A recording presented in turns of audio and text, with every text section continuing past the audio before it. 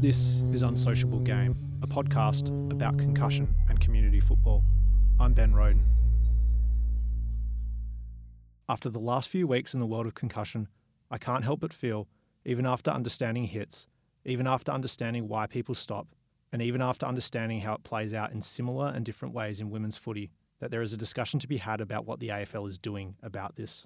It is worth noting at this point that no metropolitan Victorian football league has an individual policy for handling concussion.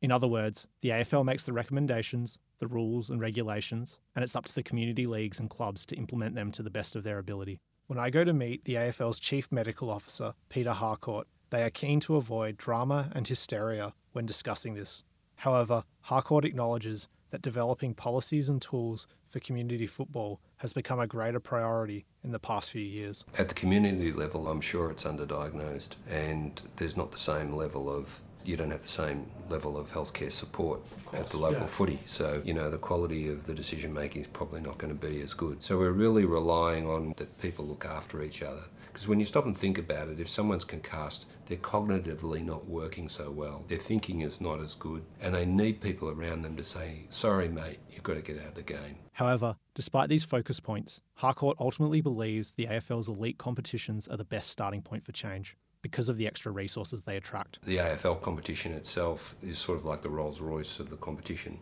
Has a lot of support around, a lot of video review, a lot of scrutiny, a lot of auditing of what goes on. And hopefully that sort of trickles down to the lower levels that don't have the same resources around the game, so that the rules which are implemented at the top level can be implemented lower down, but without the same sort of scrutiny and oversight.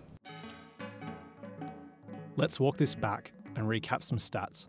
The AFL had 1.5 million participants last year, with just under a third of those women. The rules and regulations of the game at all levels and subsequent concussion protocol are largely dictated by the 800 or so professional men's players that train 4 to 5 days a week and have anywhere between a dozen to 30 conditioning, coaching and medical staff on the books. It is also worth considering that throughout the first 10 rounds of 2018, there have still been 28 reported occurrences of concussion in just under 90 games of elite men's football. And this roughly aligns with the AFL's baseline. Notwithstanding the overwhelming commercial rationale for the current policy, wouldn't the AFL want a game that also meets the needs of the majority that play it? The community footballers that we don't know how often are getting hit, or even if they are receiving proper diagnosis. Harcourt concedes that there are limitations, but insists that the current top-down policy formulation is the best that the AFL has. So we can't get coverage for everywhere. It's not practical, it's not possible. Yeah.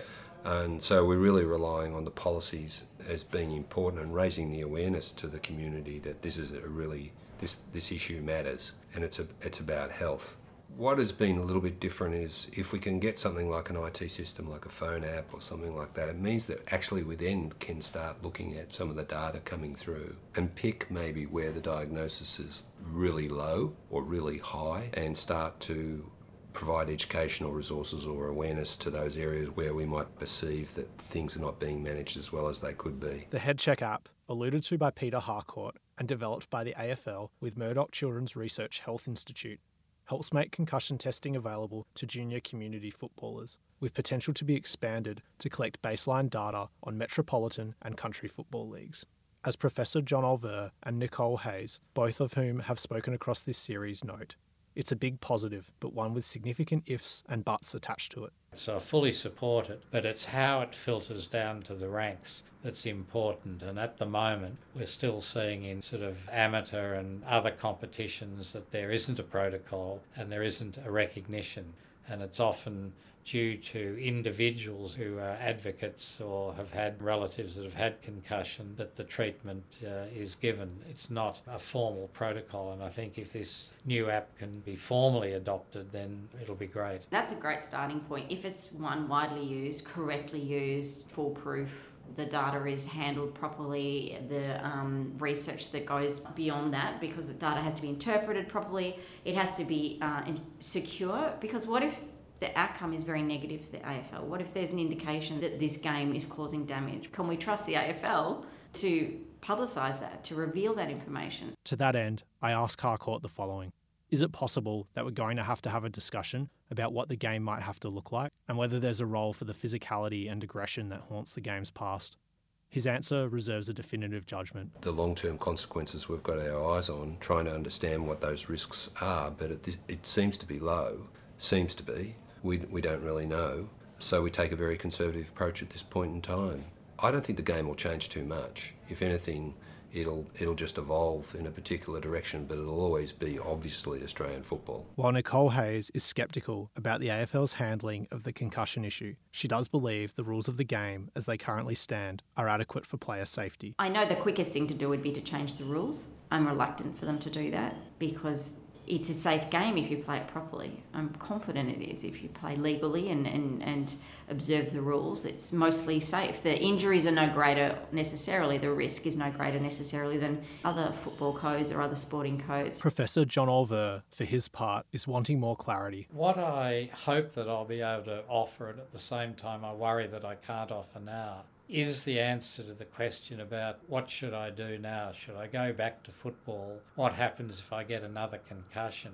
And I can make a general statement saying, well, multiple concussions don't seem to be good in a whole group of people, but I can't answer it for you. So if we know more about the nature of concussion, the pathological nature of it, what actually happens in the long term, then I'll be able to advise them much better than the sort of vague answers I can give now. As someone who has just stopped playing, I must admit I find the fact that there are still so many gaps in knowledge frightening, but it is what it is.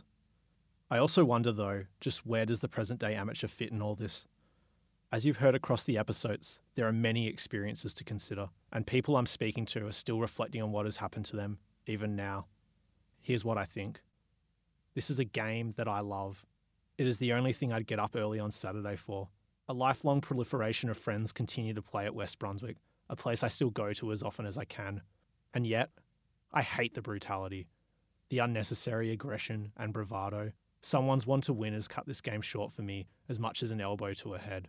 If not bravado or aggression, it is poor technique and sometimes malice. Is a game that allows that to exist in varying forms something I want to be a part of?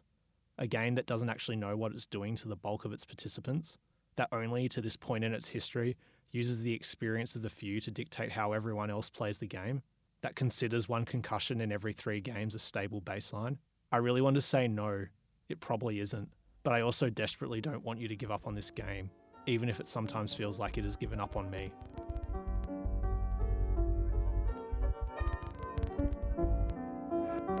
Thanks for listening.